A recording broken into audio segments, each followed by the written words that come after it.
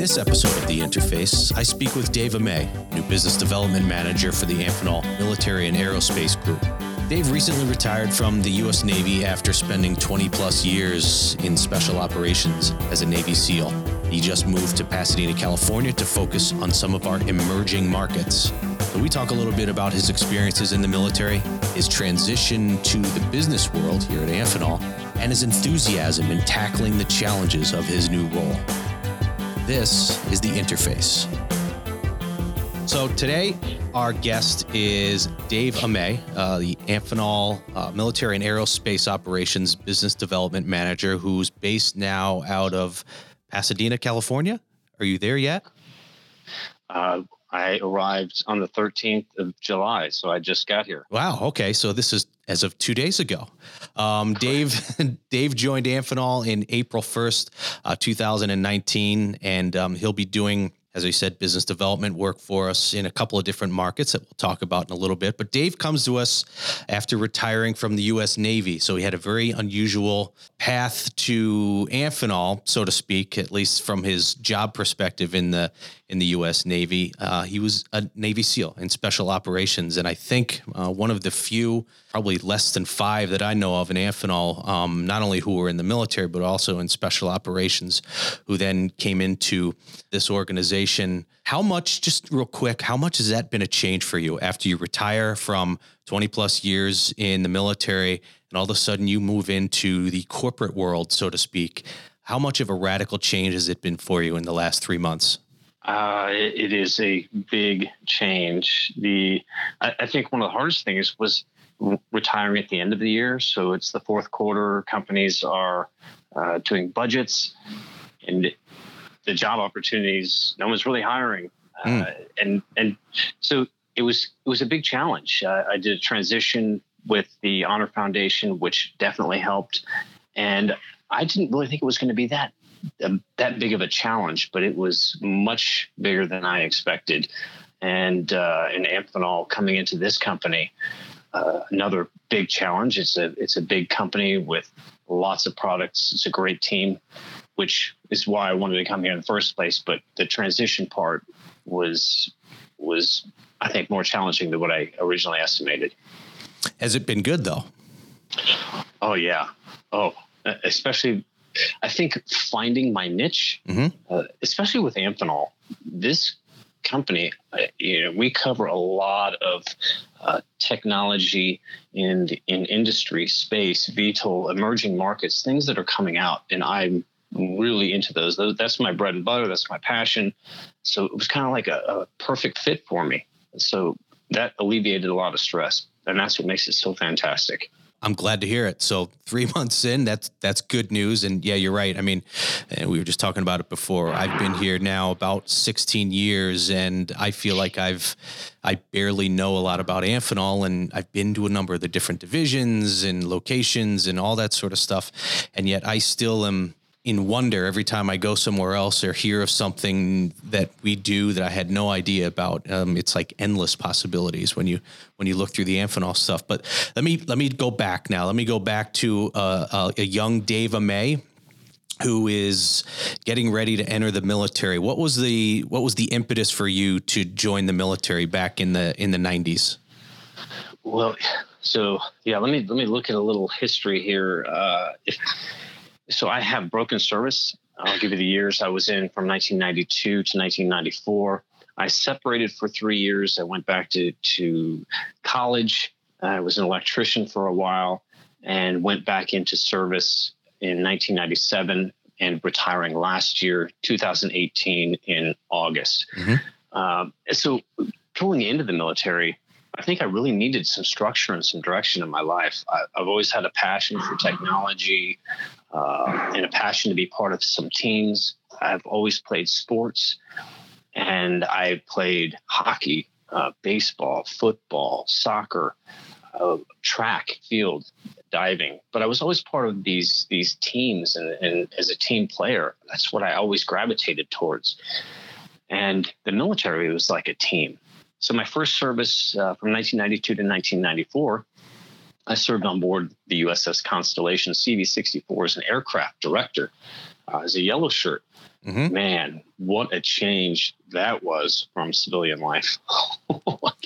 So shipboard life is quite different. Oh, yeah. But I loved the aircraft. And that's where I got my interest in aviation and jets. I mean, it was cool. We had F-14 Tomcats back then. We don't have them today.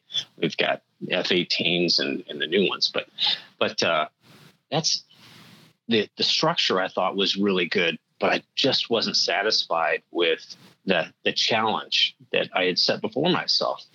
And when I got out in 1994, I went back to school. Went to University of Nebraska-Lincoln. I was a pole vaulter there. I didn't graduate from college, and then decided, I need to go back and finish what I started. Mm-hmm. And that was to become a SEAL.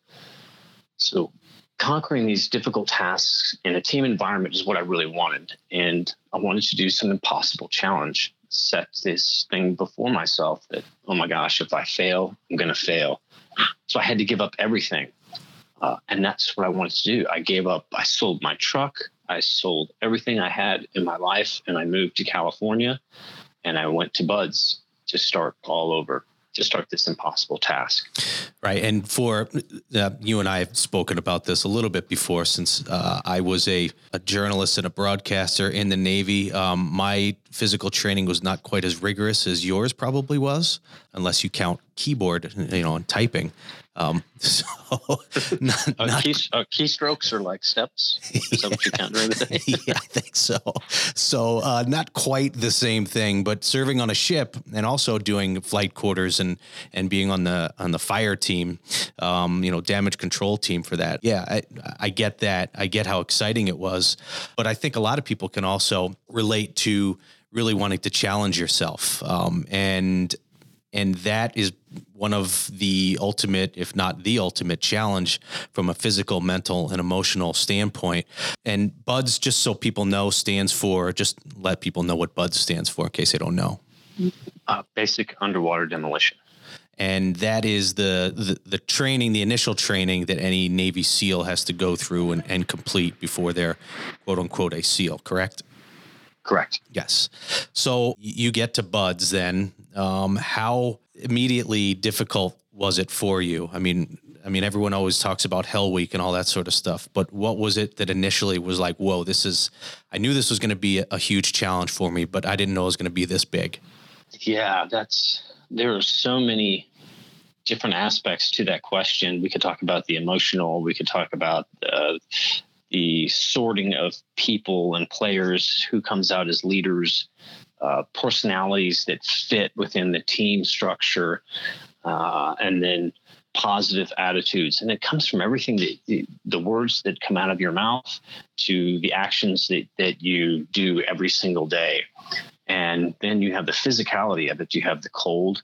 California's not that cold. Mm-hmm. Now, I'll tell you what, it's really cold. I've never been so cold in my life. Well, maybe one other time. Yeah, but, as beautiful as Coronado is, I'm sure that cold 58-degree water when you're doing surf training is not exactly comfortable. Yeah, exactly. Looking back in retrospect, those were all new things that I was learning. And I was a bit older, I think, when I was going through BUDS. It was like 25 or 26. But seeing them that clearly at that time, I didn't recognize them. But when I reflect back, now I see, as we're talking about, I see the clarity with which the instructors saw each one of us.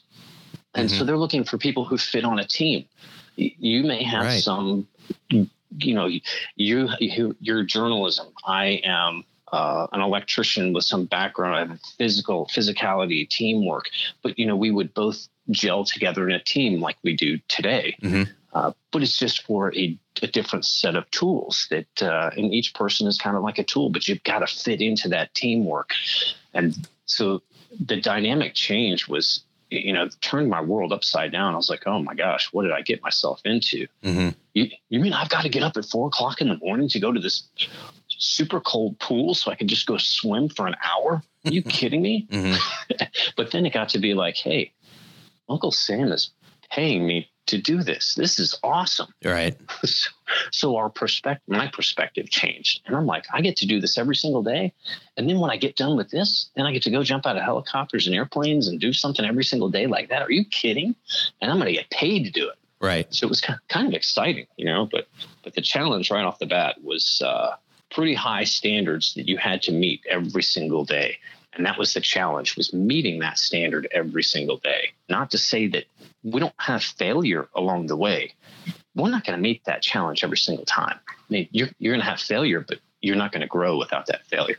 So when did you start to feel comfortable? It sounds like at some point, whether it probably wasn't a what they call an aha moment or anything like that, but you started to go, I think I get how this game is played from a mental and an emotional standpoint, because, I worked with a little bit with the SEALs, and I was out on a ship as well. And a lot of the times when I would talk to them and you just kind of busting each other's chops and stuff like that, physically it is very difficult to go through that training, but it's something that most people with some training, correct me if I'm wrong, can, if you're halfway athletic and halfway in shape, that you could probably get through it. It's more the mental and the emotional part of it that's always been the challenge, much more so. Would you say that that's correct? I would totally agree with you. Yeah. Yeah. The aha moment there that you were saying, I don't think that I really had one. I would say that it is a gel and acceptance of your teammates and those guys that you're going to end up working with.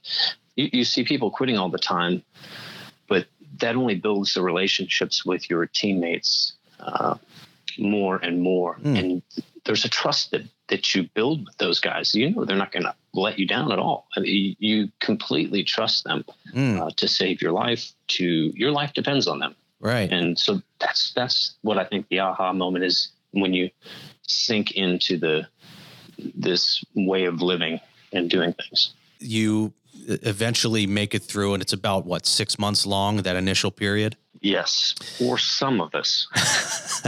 Unless you get injured or... Yeah. I had aspiration pneumonia and in Hell Week. So I went back to week 1, day 1. So I had to start all over from the beginning. And that was you talk about emotional challenge. I think for me, the psychological and emotional, knowing what you're going to do, really, I would rather do it not knowing. Yeah, right. Interesting. Yes. You get through that, and then you're a SEAL. And I'm going to slowly transition us here to Amphenol. Life of what you do in special operations then, and then, because then you had 20 years after that where you, I'm sure, had a whole whirlwind of activity that you did over that amount of time. But what, in general, if you could just let people know what your day-to-day, your week-to-week job was, and how much training that you actually did as part of your job. I know just being on a ship and just a regular old shipmate on a ship, for damage control and firefighting and security drills, we seem to do that all day, every day for anyone, no matter what your job was. I can imagine in special operations, training in different environments and different tactics and different, using different tools. The training, I'm sure, must have been 90% of your workday. Yeah, absolutely. And it never stops. Just like you were saying with shipboard jobs, it never stops, whether it's education, the physical training, and you're always seeking to improve. And I'm going to quote Admiral Szymanski on this. He says, always seek to improve your fighting position. But in order to do that, we've got to train ourselves. We have to listen to our teammates. We have to draw from our experiences, seek changes that will disrupt enemy forces, disrupt the way that we currently think, because we can't think inside a confined space. And we have to be able to execute any decision faster than our adversary. And that all takes training. So we do that. Gosh, there would be days, 182 days out of the year, you're gone away from home, just doing training. And that's day and night stuff. So now you transition into the business world, into the corporate world here, working for Amphenol. What are some of the things, the tools, the traits that you grew, that you nourished through different exercises and training and whatnot, that you think translate well to this world? I think adaptability, and a lot of these may not be tool sets, but as we look at the bigger picture and the bigger environment, these are ways of life, kind of a method of thinking. So adaptability, motivation, commitment, a high degree of freedom of work ethic, willingness to work outside the norm, training, and a strong desire to win. Other tools that we have are patterns and behaviors. As we train all the time, we get into this pattern, this behavior of working, and an intimate knowledge of what we're actually working in. And we become part of that. And I think that's what we seek, is to become part of the environment that we're in. And that's kind of the tool set. We have ways of looking at enemy perspectives. We have ways of decision making. An example is called an OODA loop: observe, orient, decide, act. So we observe what we're doing, we orient ourselves, we decide what we're going to do, and then we act on it. And the faster we can do that, the faster we can make decisions, we can maneuver and outmaneuver our enemy. Yep. Always with the acronyms. I think Amphenol has more acronyms than we have. You know what? You might be right. You absolutely may be right. Yeah. So now you get into a business development role. So how did that come about? How did you feel that you matched what AMAO, the military and aerospace side, was looking for when it came to your skill set, your knowledge, your experience in the industry, or just in the military in general? How did you feel that aligned? How did that process happen? Wow, that's a great question. My passion, as I mentioned before, integration of technology, emerging markets. I love the VTOL space. I love space. I like UAV markets. I have a background in UAVs in the military. I've worked on things with businesses outside the military on UAVs, developed other tech, specifically wearable technology. I've done additive manufacturing. So I have this broad array of passion and knowledge that I can apply towards specific market spaces like VTOL space, UAV, and the space industry, and things that are happening in there. And because it's my passion, I've been in it for a very long time. I have a good sense of direction, timeline, and I think I understand what the vision is. I think my vision of those markets in particular, I know where they're going, and I think my skill set aligns with Amphenol in that this vision kind of applies to the market spaces that we work in, and a better understanding of the direction that they're heading and what needs to happen within them. And so we have this unlimited capability in Amphenol as a company. The people that I've met, those are actually the greatest assets of the company, but nobody's inside the box. We're thinking outside the box. And I think the vision that I have for those broad markets and my ability to disseminate that information to Amphenol and provide some guidance and direction are going to be how I marry up with Amphenol. The VTOL market, which is vertical takeoff and landing, just if you could briefly just touch a little bit on that, both, mainly from a military perspective. And I don't need you to give, nitty gritty detail of all this and the major customers and stuff, but what excites you about the VTOL market? I can say it's finally here. Right. I think what we see is, for me, it is the air dominance capability that it provides. It provides us a new method to execute from a platform. It gives us a different capability. We can provide a different type of air support. We can conduct operations in a different manner than with an aircraft, with a standard aircraft. Mm-hmm. It's this capability. It's a dynamic change. It changes everything. And as it progresses, And we will see more and more of these VTOL type aircraft. We see the new type of counter-rotating blade helicopters for VTOL. We had the V-22 Osprey, which I've done stuff on in the past. Mm-hmm. That was a significant capability generator right there. It gave us the ability to conduct operations in further from our home base and in a different manner. So I think as we look at these things, the military aircraft that we see will transition in the future into the civilian market. And because technology always bleeds down, and I've got to thank NASA. Those guys were incredible. They were researching this stuff out 30 years ago and providing a roadmap. And I can say, hey, guys, it's finally here. And I know one of the guys who's working on one of the VTOL transitions, and it was a UAV.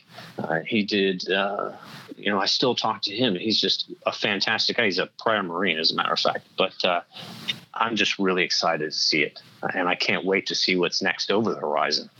Yeah, and I think that's a really good example of an emerging market, combining that with, as you talked about, our technology here at Amphenol could be a perfect marriage for it. That's what we hope for. I mean, that's the whole reason for you being in your role, is making that marriage happen. Yeah. There's so many things that I see that we're capable of doing. I get so excited that my brain and my imagination go crazy. I have this whiteboard that I do my drawings on. As I'm sitting at my desk right now, I've got my whiteboard behind me. It's kind of blank because I just moved and I'm unpacking all my boxes still. But, I just use that to do a quick, mind map and draw out some ways that we can interject ourselves into these markets. The hardest part is probably, okay, what do I work on first? Yes.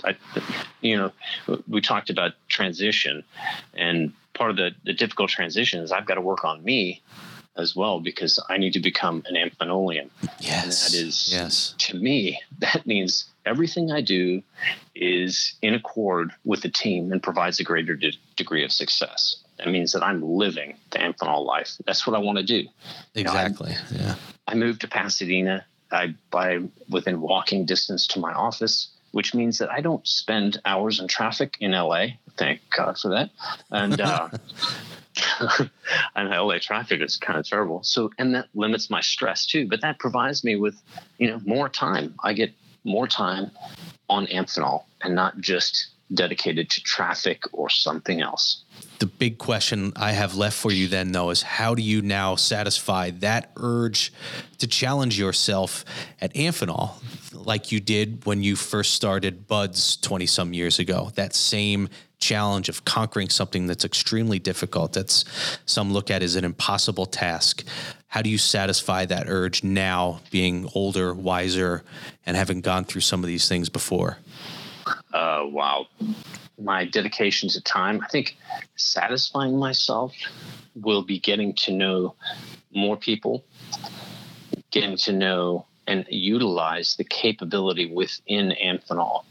And I want to become that critical member that's absolutely necessary within Amphenol. That means that I need to be an Amphenolian. I need to have the information. I need to train myself every day and set up my training. So I think my next challenges, in order to satisfy that, my next challenges are optimizing my schedules, and that includes language. I told you earlier I'm going to learn French, so I bought some French modules. That needs to go into my calendar. Maybe that's 10, 15 minutes a day. I've got to fit in workouts. That's really important to me. I've got to do that in the morning. Mm-hmm. And then changes. I've got to be adaptable to change and travel. And I'm always going to seek to improve my fighting position. I think those are going to be ways to satisfy my urge to challenge myself, because there are times when I think I take on too much. So those are going to be the ones that aren't so successful, but still, that's going to allow me to grow. It's great. I'm glad to see that, I know how I wouldn't say difficult, but how unusual it was to transition from the military to civilian life and the corporate world. It took me a little bit to get adjusted, but then, I liked it a lot. I liked the freedom that I was afforded, as well as bringing with me all of that discipline and organization and motivation from working with a great organization before that. You having been even more ingrained in that, and still having that same spirit and challenge is good to hear. And I'm glad to see that, glad to know that you're part of this organization. So I thank you for talking to us today, Dave. Thank you very much. It was a pleasure talking with you. Thank you. So Dave Amet, Business Development Manager for Amphenol Military and Aerospace Operations, again, out in Pasadena, California now. And if you're one of these VTOL companies or space or UAV companies, and he comes knocking on your door, you better answer it. Yeah, let's not problem solving. Let's think outside the box. That's right. Thanks again, Dave. Thanks, Chris. Thanks.